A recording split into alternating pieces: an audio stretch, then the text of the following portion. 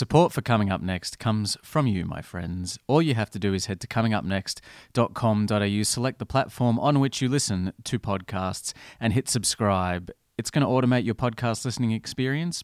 You're going to feel real good about supporting the show, and you're going to get a philosophical ramble with one of the world's top creatives each and every week.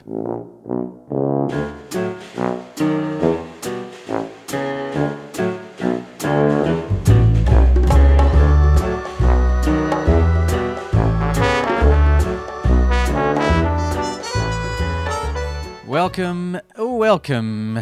It's Coming Up Next. It's a podcast. You're listening to it. This is Alistair Marks, and this is my show. This is Coming Up Next. Thanks for tuning in to another week of philosophical rambles with creatives on life, on career, and ultimately on what makes us all silly. This is the show. If you didn't tune in last week, if this is your first time tuning in, welcome. Thank you for stopping by. Thanks for choosing Coming Up Next for your oral pleasure. And if you'd like to check out previous episodes, my guest last week was Bec Hill, great Australian comedian living in London. We had an immense chat on her journey through the world of comedy in Australia, in Adelaide, where she grew up, in Melbourne, and then moving over to London, what that's been like, creating paper puppetry. It's a great chat. Do it up, as Mark Maron says. Comingupnext.com.au is where you'll find that and every single other episode that we've done to date, including this week's episode, which you already know because you're already listening to it, which is a conversation with documentary filmmaker Lizzie Kempton. She got a break as a producer on Junior Doctors. She's made some great films, How to Die, Simon's Choice, Chris Packham, Asperger's and Me. She made a documentary on the Manchester bombing called Manchester Bomb, Our Story. I mean, we get into it all. We get very specifically into the idea of storytelling and making it as a documentary director, as a female. You know what? Let's just get into it right now. Coming up next with Lizzie Kempton.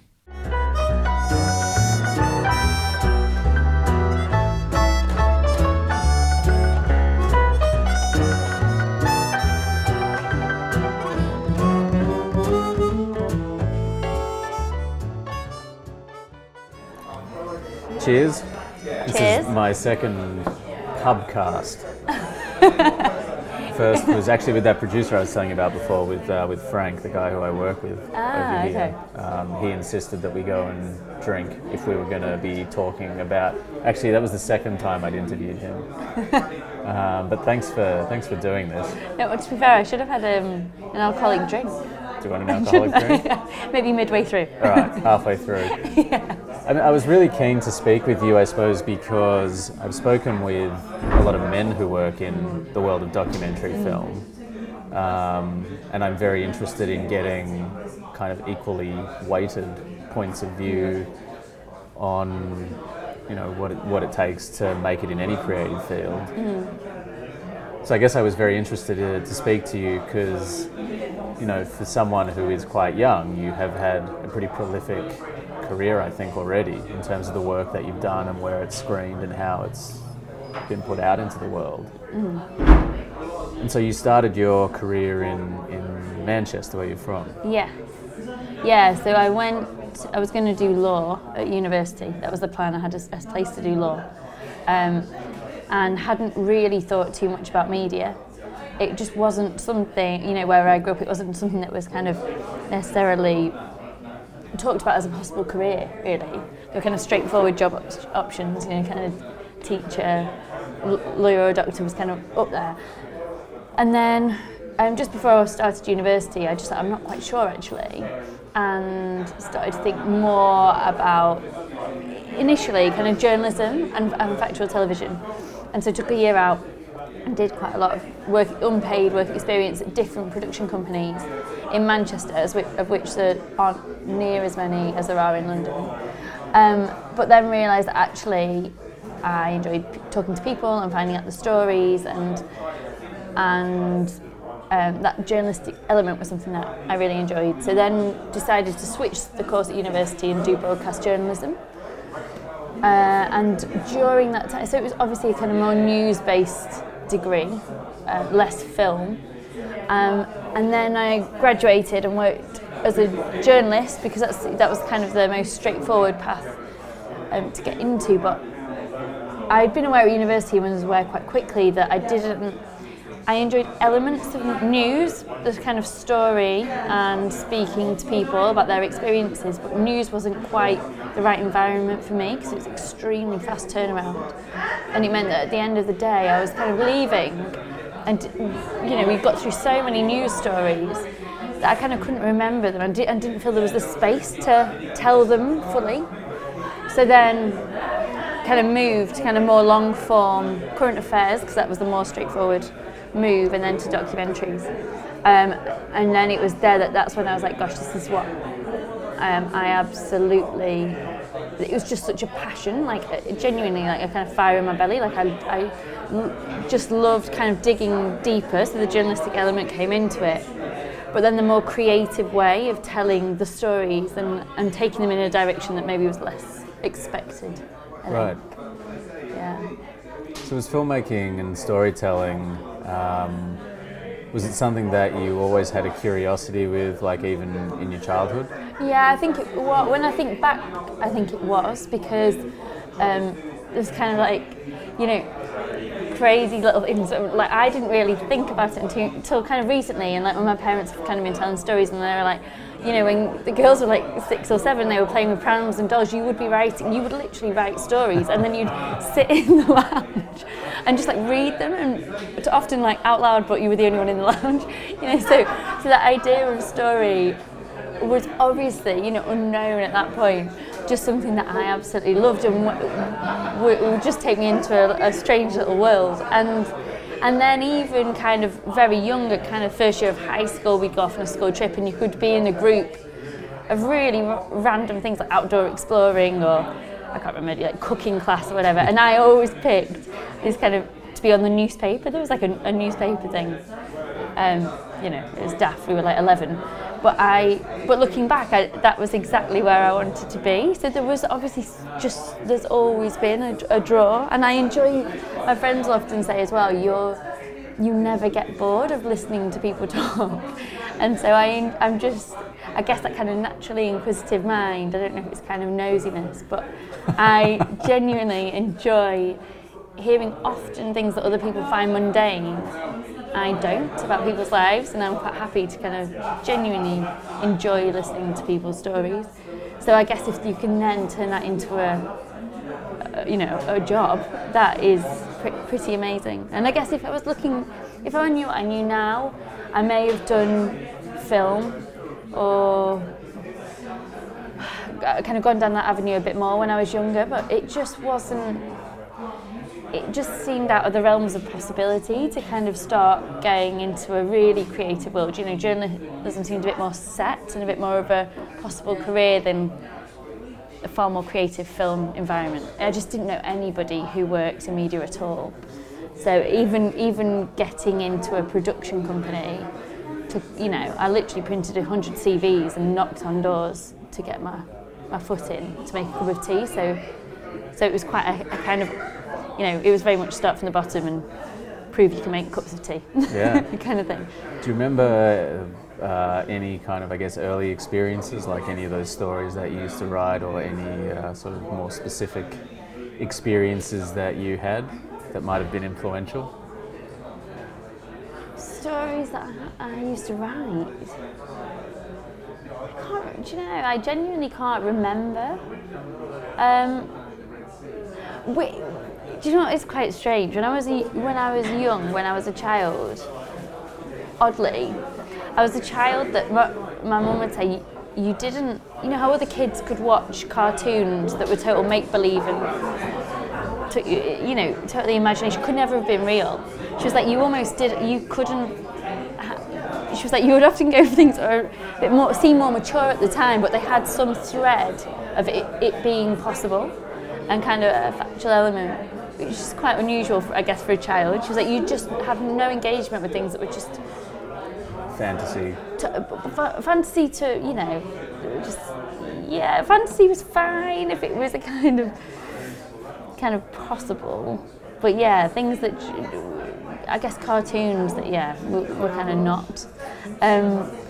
And so, I don't know, I think there was always a kind of underpinning of real life that would take me somewhere else. And I guess I quite enjoyed listening. I guess my grandfather was probably quite a huge influence because he travelled a lot when he was younger. He was quite adventurous, he was quite a risk taker.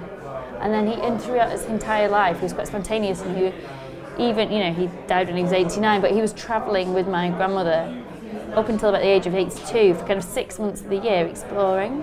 And I guess it was his story, weirdly, I don't know how that connects as such, but his stories of kind of exciting and exotic places and stories I'd not heard before, I get him to retell, because they weren't stories I was hearing every day. And maybe there was something in that about going off and exploring, you know, there's things that you just don't know, and actually it's quite exciting to go off yourself and find them out, especially with no knowledge beforehand of what you will find, I think. Sure. I think probably. Did you feel as though Manchester was, I mean, I know you said before you didn't actually know anyone who worked in media, and so the idea of pursuing a career in media was kind of non-existent. But did you feel as though you grew up in an environment that was conducive to following a creative career? I've got very supportive parents. I've got very open-minded parents who whatever I wanted to do would encourage me to follow that passion, and instilled in me that it was possible if I put in the hard work. You know, it would be very hard, but it was possible.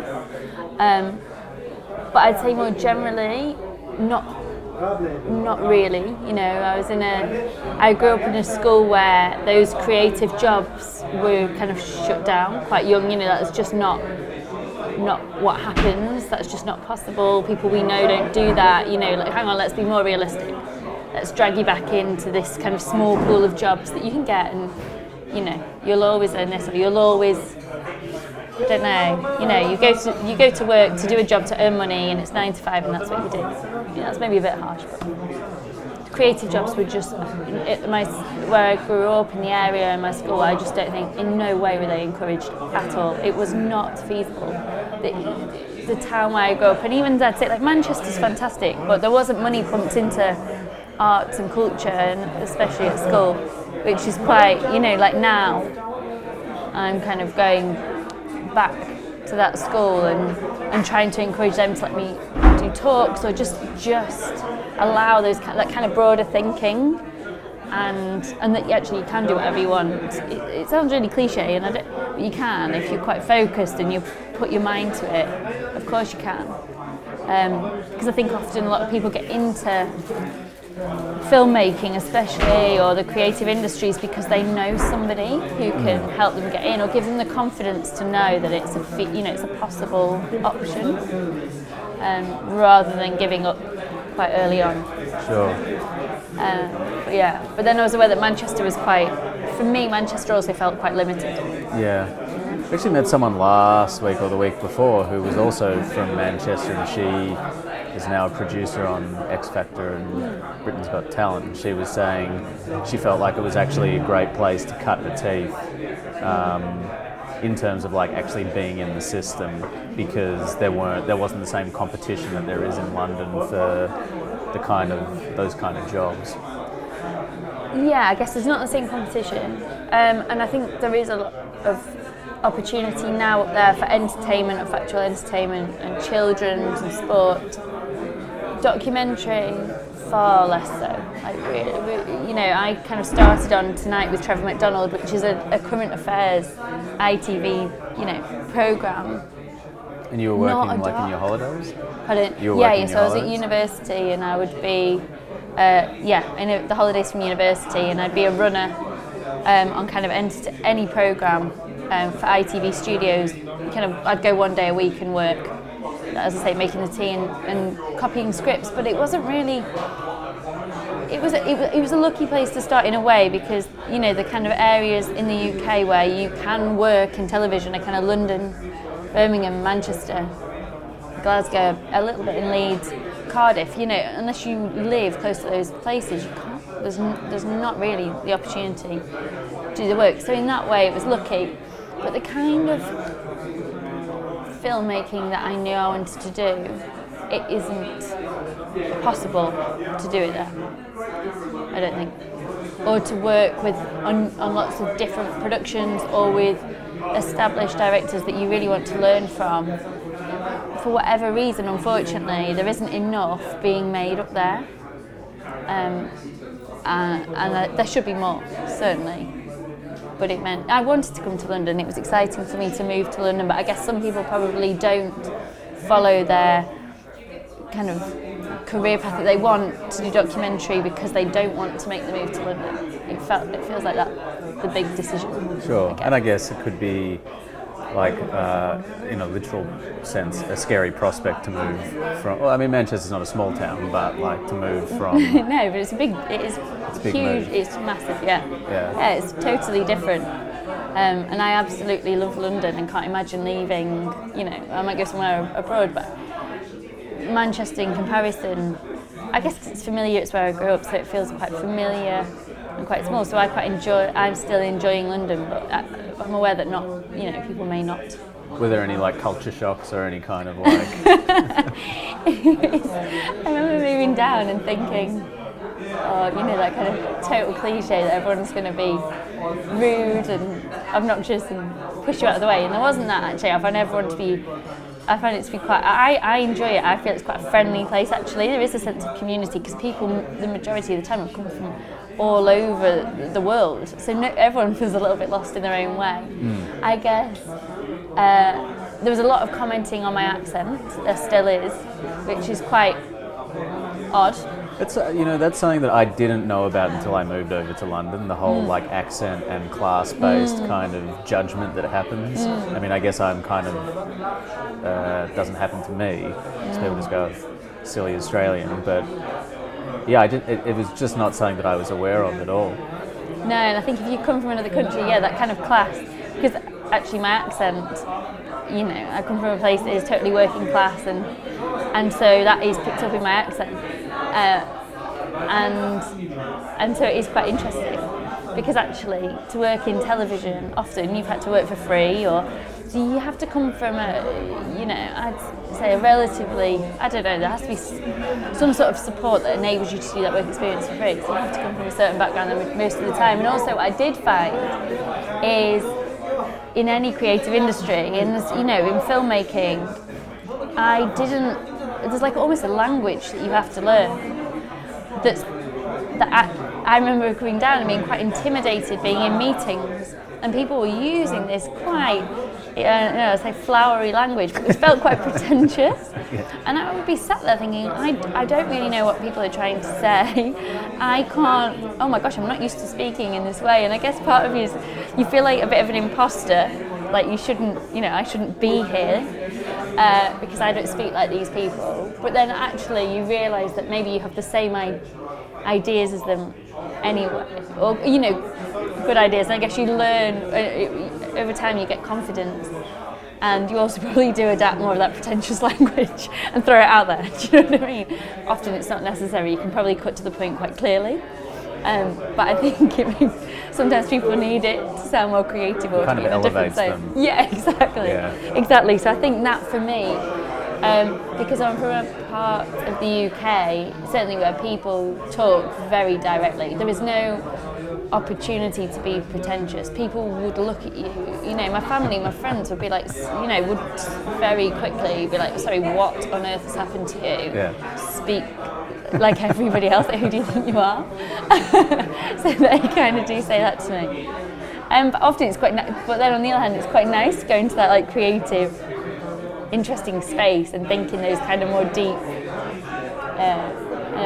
bolder ideas. So it's not just using pretentious language for the sake of it, but it was certainly a learning curve to be able to adapt in that way. Sure. I think. And so what did you feel like, I mean, what was the purpose of moving to London? Was there a specific job, or was it just to kind of, because this is where you felt like you were going to be able to achieve what you wanted? Yeah, I think I just got to a point in Manchester where I had to go to Newcastle first, and I worked up there on a series about doctors for the BBC, and lived up there for kind of 3 or 4 months on location. And then the jobs in Manchester just weren't, I wasn't getting kind of as excited. They were more factual entertainment. And I was ready, for a change. I'd finished university, and I was excited to make the move. My friends were down here. So I managed to get a job working for a production company in London. And it was just, my tactic was kind of, I remember thinking, gosh, there are filmmakers that I know make these amazing films, often single documentaries, and they're the films I really want to make eventually. And that, if ever that kind of, that's where I want to aim. It may not ever happen, but that's what I want to do. And so it was more having on my radar the production companies and the directors and the execs who were making the type of films that I really appreciated. What were some of your influences? So there were people like, interesting, I'm working for a company now called Minnow Films that's run by a director called Morgan Matthews, and so I admired Morgan's filmmaking. It was quite unique, sort of the filmmaking I'd seen, and also I looked at what I was watching or read through what production companies had done, and Minnow was one of the companies that I wrote to before moving to London, and kind of said, I watched this and I loved it. They never replied to me. They didn't reply to me. But then there was Vanessa Engel, who has been had been at the BBC for kind of 25 years. She was another director that I just really enjoyed, her kind of bold, distinct filmmaking style. It was just that distinction, and that, and I wasn't quite sure how it ended up getting to the point it had been to, but basically I'd started off working on documentaries, like the one called Junior Doctors for BBC Three, for example, and that was a series, and it was brilliant, and it did really, really well. But what I've kind of found early on was that we were on a huge crew. I was a researcher, and everyone was kind of running around all day in a hospital. There was really brilliant people on the production, but everyone was running around all day. Whether you were a researcher, a runner, like AP, director, everyone kind of picked up a camera and hoovered up material.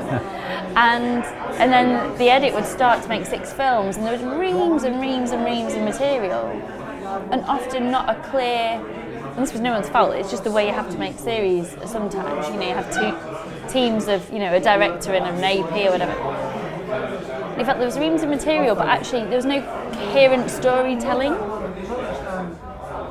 in the overall, and I thought, gosh, I don't know if I can do this as a career, because I didn't know how much, it sounds awful, but I didn't really know how much I was using my brain while doing that. Like, I enjoyed capturing the scenes, and each day there was an interesting story and you capture a small scene, but I just didn't quite know. So, and then it was through, then I was contacted by Vanessa Engel to work with her as an AP, and then once I started working with Vanessa, then my brain hurt a lot. And Vanessa's extremely organised and a deep thinker and an incredible filmmaker, and every day was challenging, and it wasn't a case of just filming everything that moved and then thinking about what it was going to be afterwards or in the edit. It was very clearly having a sense of what each scene would do and each day would do. So then I was like, oh, hang on, this is really engaging and exciting, because when done properly, you are challenged all the time, all the time.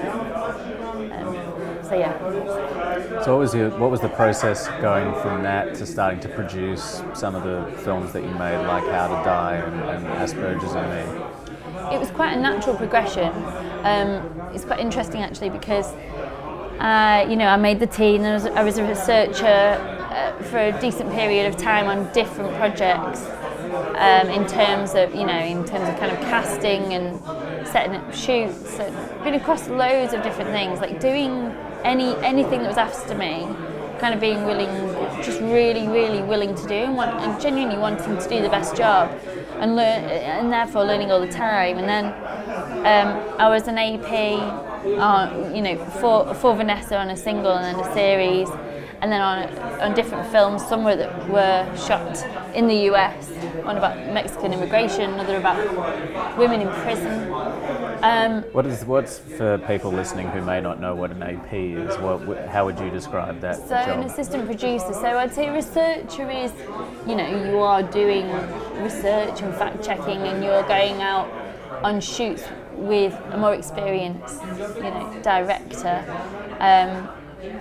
You're casting often, and then an AP, I guess there are different levels, and there are totally different roles for an assistant producer on different projects. And my experience working with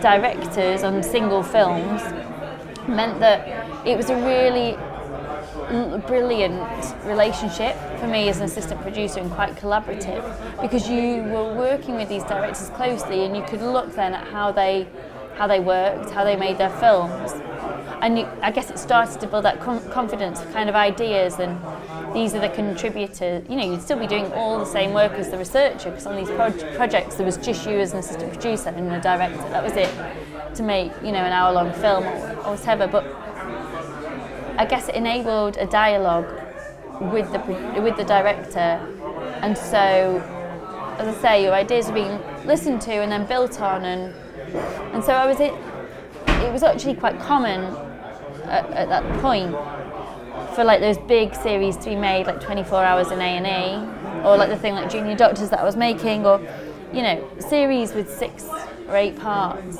and big crews. And actually what happened, people could jump quite quickly. You could be an assistant producer on one series, go back and be a producer, go back the next series and be a director. So people were jumping fast, and I was aware that was a path you could take, but I just felt that I wanted to work on different films, and again with more directors, and interesting directors that I really respected. Was that because you hoped to learn from them, or because you wanted to produce their work, or was there...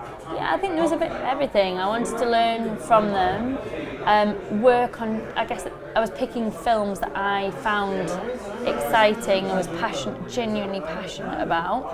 There was a pull of like career and progression, but I'd say in equal measure there was also a pull of what do I enjoy and what do I find exciting, because then you will work so much. You're just so much more motivated. Well, that's what I found I was.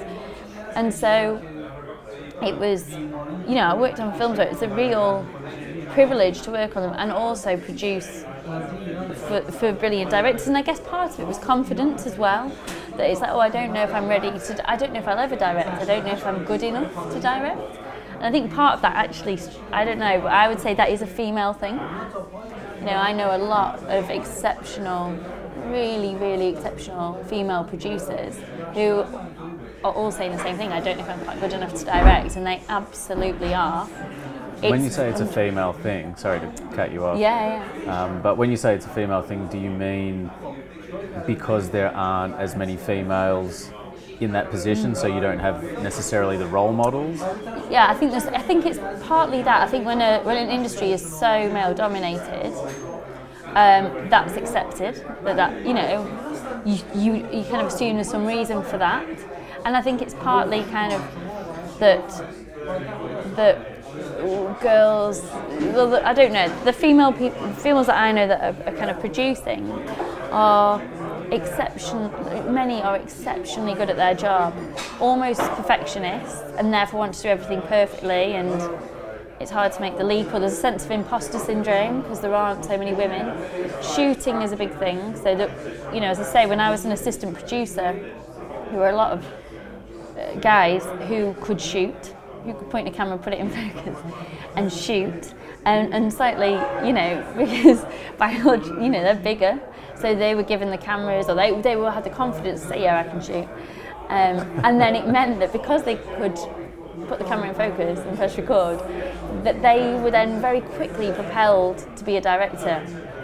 And often the females, who were the assistant producers, were then producing and not picking up the camera, and then got this fear of not picking up the camera. It was kind of, and when you speak to people who are senior, like exec level or creative director, who, you know, have more experience, they say, and this is not my opinion, this is what people have said, that actually, you know, men will go into interviews and say, yeah, I can shoot, and you look at their rushes and you're like, gosh, that's not, you know, it's not great. But actually men are saying, yeah, I can do it straight away.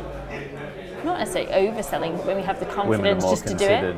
So much more. They're all going, no, I'm not very good. Yeah. I don't know if I can do it. And actually they can. But it's not, no one can be blamed as such, but it's just there are a lot of people that I know that are, you know, that are brilliant producers that I'm trying to say, just do it, just make the leap, because you will, you know, you will learn the shooting, that, you know, how the producing is actually really, really hard, you know, that takes longer to learn, I think. Yeah. In a way. I mean, even though directing is a craft, there's something a lot more instinctive about directing than there is, like, producing is a lot more pragmatic. Yeah, but if you don't understand, you don't need to have done it necessarily. I think it's helpful to understand it to get the best film, you know? Sure. And sometimes when, I don't know, in my kind of mid to late 20s, everyone was just like, I want to be a director by, like, next year, or by the age of 30. You know, it felt it's pressure, isn't there, sometimes, to reach a certain point by a certain age. Sure. And I think also, you know, if there isn't the same opportunity, which there obviously has not been for women in the film industry or any industry, then, you know, like you say, when you're growing up in an environment where there's no one to kind of look to go, that's what I want to do, unless you have the disposition to want to be some kind of trendsetter or someone to break new ground, it's just not going to occur to you that that's even an option. And it's not, you know, as I say, it's not anybody's fault and stuff. It's as much the females, you know. I was holding back because I was like, I don't quite know if I'm good enough. So it's as much for you to kind of be bold in that way, I guess. So what was, you know, going from producing into where you actually did direct something with Manchester Bomb? So it was kind of I worked with an amazing director called Rowan Deacon, who I'm working with again now, actually. And I worked with Rowan on a film called How to Die, Simon's Choice, and it was through the making of that, I guess working with Rowan gave me confidence that it was extremely collaborative. And there were moments within that as a producer where I was thinking about how I would shoot a scene, or, you know, questioning I would do and things like that. And Rowan and I started to be so much on the same page. I was thinking, oh gosh, I'd love to be just doing this. And I started to have a sense of that. You know, because as a producer you set everything up, put everything in place, and then obviously the director, you know, comes in and films it, etc. And then I worked with Charlie Russell on Asperger's and Me. And Charlie again is lovely and very generous and really, really collaborative, and the same thing was happening.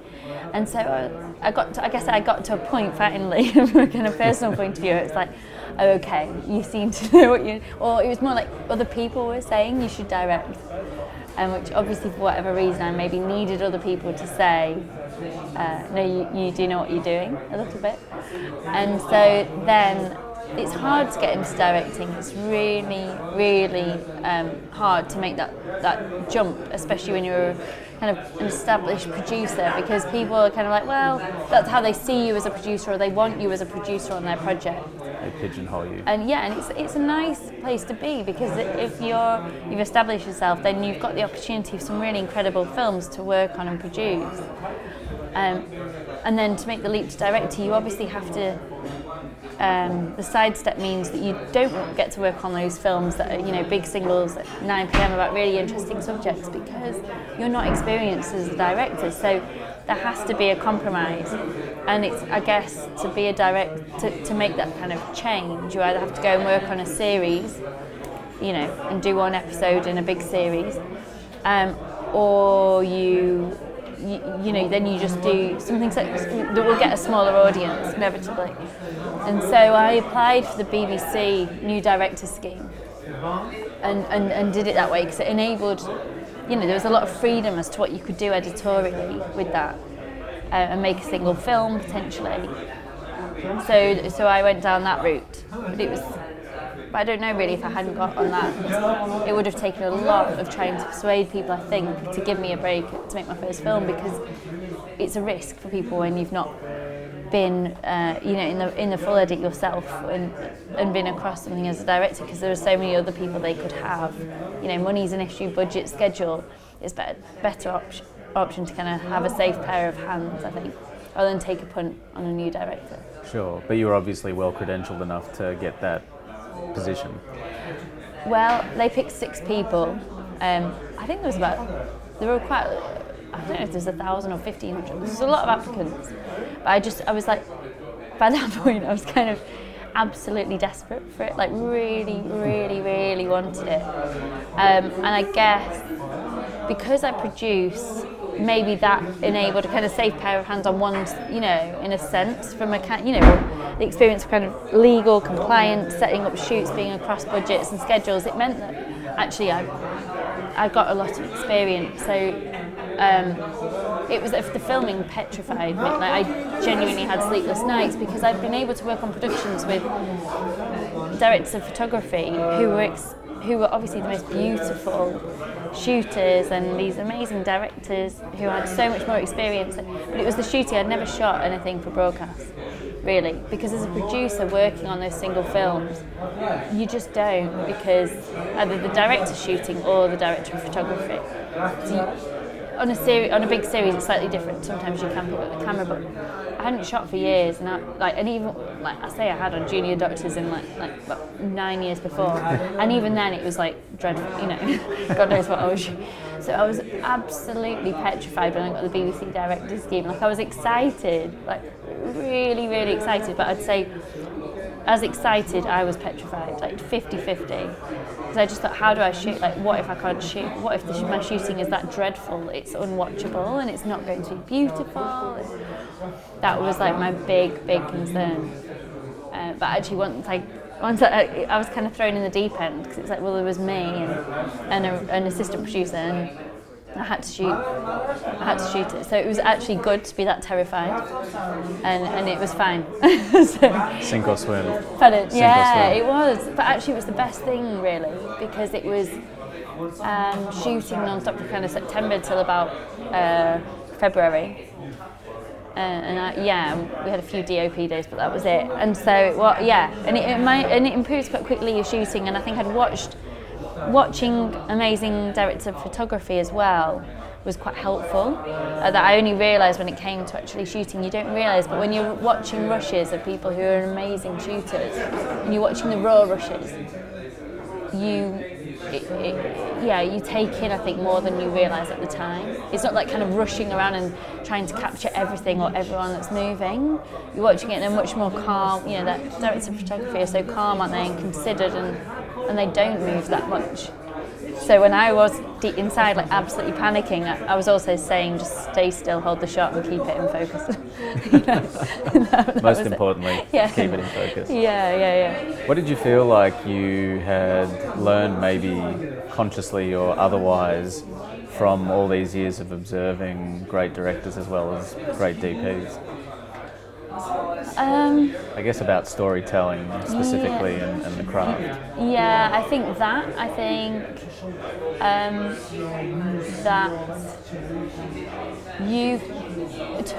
guess there are different elements, really. The directors that were exceptional had a mix of two things. One, they were very organised and considered, like, extremely organised. I think people think creative people can't be organised, the two don't go together. But actually they were all very sure of what they were trying to get, but also totally open, entirely open to things going in a different direction and following the story.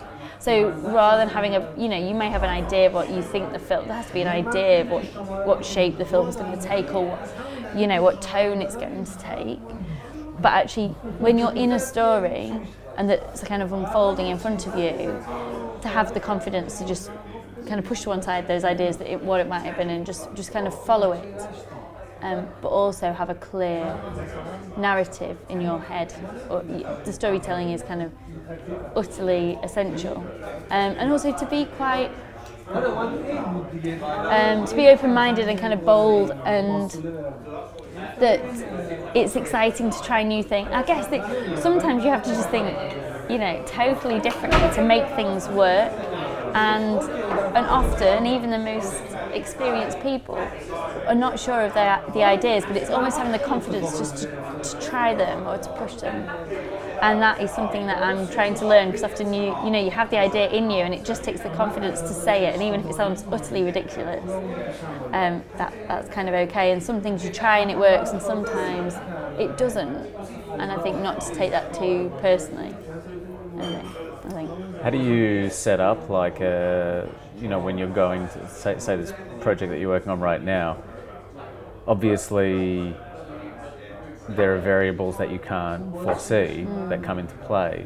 How do you set up the kind of, the progression of a documentary when you set out to make one? I guess it depends, doesn't it, in a way. I mean, you know that when you're working for a UK broadcaster, if it's for the BBC or Channel 4 or whatever, you have to be realistic as well, that there is a budget that's set, and there'll be a delivery date. So the creative process is amazing, but unfortunately there's also a kind of business element as well to it. So it's not just all some artistic process and you start going off and doing whatever you want and trying all these ideas that may or may not work. You are unfortunately often restricted by money and the time it takes, and you have to work in those constraints.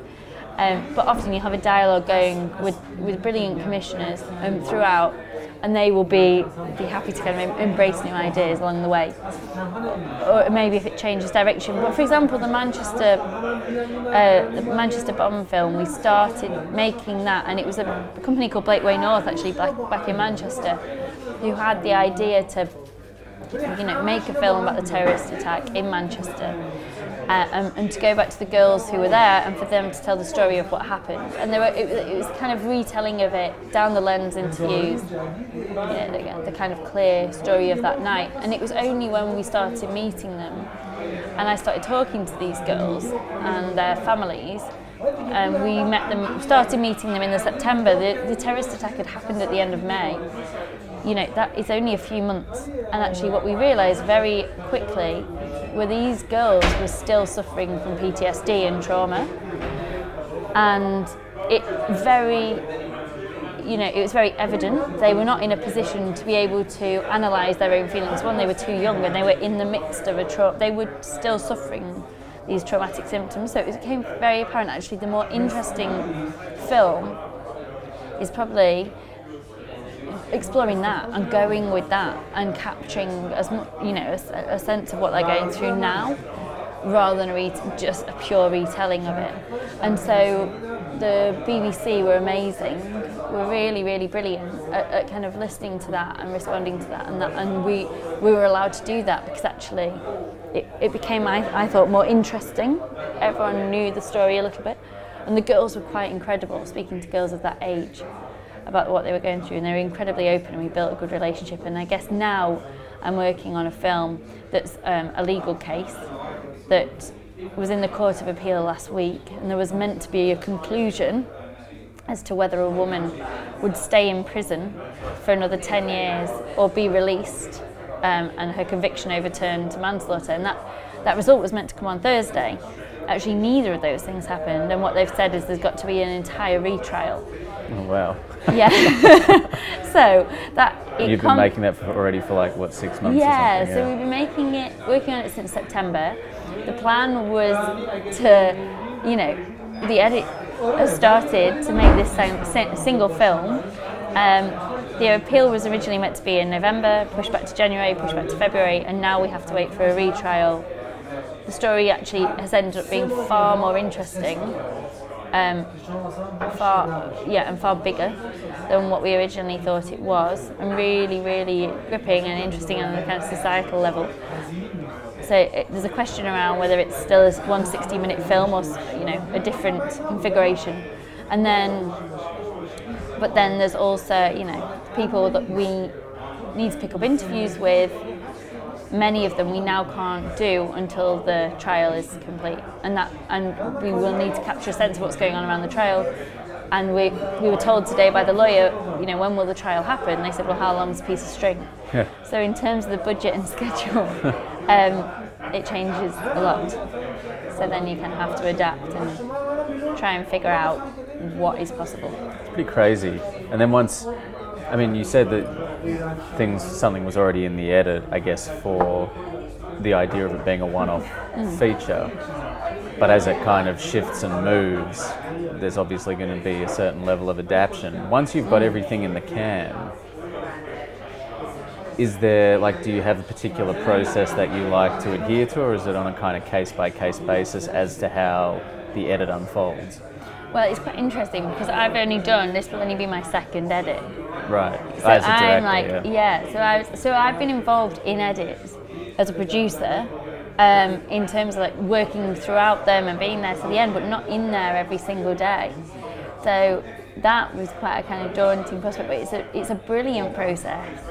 It, you know, it's utterly, it's really, really, really exciting to be in it. But you know, I guess editors work in different ways. And the editor I worked with on the Manchester Bomb film, you know, we were kind of in there every day looking at kind of word by word and getting it down these rabbit holes quite often. And I guess because of my lack of experience, sometimes I couldn't see things kind of how to fix the structural problems or the bigger overview problems because I don't have the edit experience in that way. So I can remember what people had said or what I found interesting what should go in the film, but it needed kind of execs, you know, commissioners to come in and help with that. And I think it varies. So on that film, the editor, we were in there a lot of the time together, apart from the first couple of weeks when I was still filming. But this, at the moment, we're also working with a brilliant editor called Joe Carey, who's extremely experienced and is totally brilliant.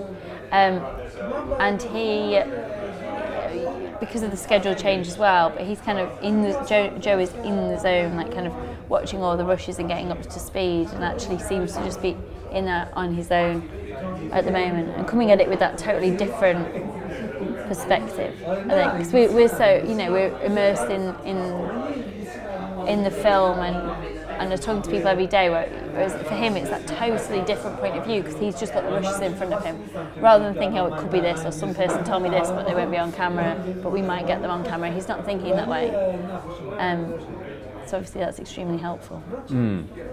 How do you feel as though you know, you said before that when you started, your kind of aspiration was to be making these films that you're now making?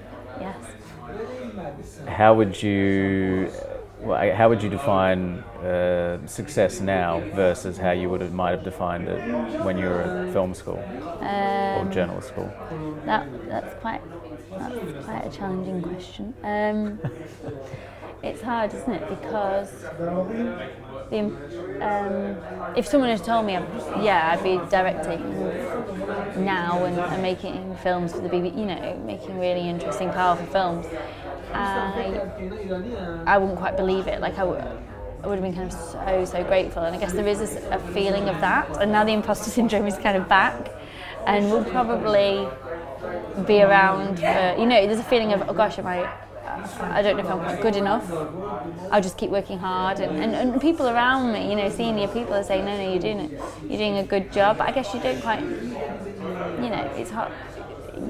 When you've not got all the experience, I think it probably takes like 5 years to get to the point where you're like, oh no, I kind of know what I'm doing. And then even I'm not sure if directors do feel like that all the time, because every project is so different.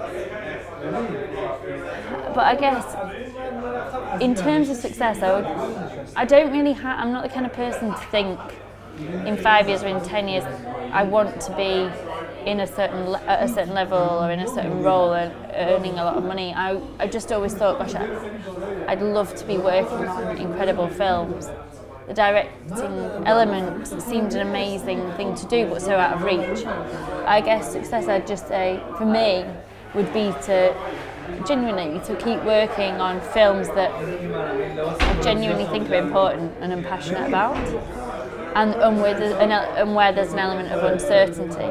I quite like that. I don't quite like knowing what it's going to be at the beginning. I really love that, actually, and so I guess I just have to keep doing that and trying hard to keep the imposter syndrome at bay and just like push that right down and just think, it's okay, and over time the kind of confidence will build. But it's exciting, like it feels really, really exciting. I think that fear, when I've spoken to directors that are extremely successful, they've said a mix of things, and they're like, they said they feel petrified all the time, and it keeps you motivated and probably keeps you desperate to do the best job you can do, rather than being complacent. And also it's hard, isn't it? Because people are like, oh, how do you measure success? And I worked on films that have been nominated for BAFTAs and things like that, and I guess at one point, that's amazing. It does feel amazing, and like my mum loves, she loved it when I went to the ceremony and things like that, but then you realise it's almost an element of kind of, you can't define success by awards and things like that, because sometimes you're lucky with how a film unfolds and you were just there to capture an amazing story, and it just, I don't think you should. A really, really brilliant documentary maker said to me once, he's like, just don't try not to take any notice of awards. I mean, he might have been saying that because he'd won like all of them, but he was like, just don't think about that and think about the long-term reputation of a film and how, the power the film has beyond all that. Because people get excited about things, don't they? In the moment. But I guess if you're really proud of the films you've made in the past, then that's a pretty great position to be in, I think. And we're lucky that we're currently in the midst of a golden era of documentary filmmaking. Yeah, I think it's quite exciting. Yeah, that idea that people don't like documentaries, or you can't go into forensic detail and really extrapolate out. It's kind of, it's a myth now, isn't it? It's like people have really got an appetite for it, and so you can kind of delve even deeper. And I just do, for whatever reason, the films that I've tended to work on a lot of the time are quite, the subject matter is heavy. Someone did say that, like, you do tend to pick really depressing subjects, but actually then it's not depressing, it's interesting. It's subjects where you don't quite know what you think, or you think you know something about a subject, and then you can start to explore it and you realise actually you don't at all. Maybe challenging is a better word than depressing. Yeah, challenging, certainly, exactly. And that idea that people might go into it thinking it's depressing, but actually it might be a subject that, that isn't that at all. It changes their mind or their perception about something. I think so. Yeah. I think someone said that to me once before, an exec I work with, he was like, you should really think about subjects where people think they know what they think, and then you're enabling, you go in and you can pull them in a different direction. And it's not telling them what to think. It pulls them in the direction back and forth throughout the whole film, and then leaves them, wanting to debate it and talk about it with lots of unanswered questions. And I think that's something that I really took on. And I was like, yeah, you don't want to be forcing an opinion necessarily down people's throats. No, you want people to lean in, not feel spoon-fed. Yeah. Well, Lizzie, thank you so much for having my second pubcast with me. I didn't get you a drink, so I feel like I'm going to have to get so you one. It's fine, I've still got the dregs of a Diet Coke. Yeah. I finish all of my conversations with the same question, which is, I was told last week I should probably put in the middle, not the end of the conversation. But anyway, the question is, what makes you silly? What makes me what, sorry? Silly. Silly? Yeah. What makes me silly? A lot of things. That is a random question. Yeah. I'm quite easy to make silly. I think that, yeah.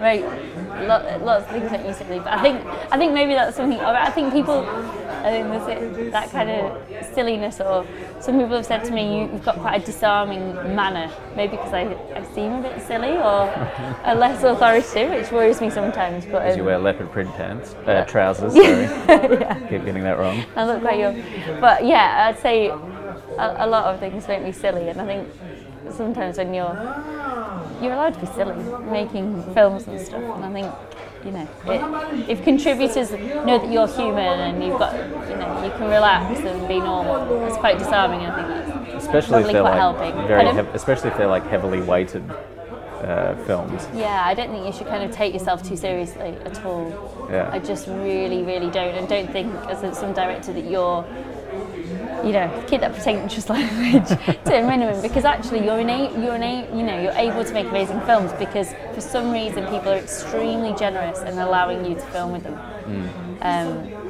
But yeah, sometimes I guess you do have to be quite silly on your days off. Yeah. Thanks so much. Thank you.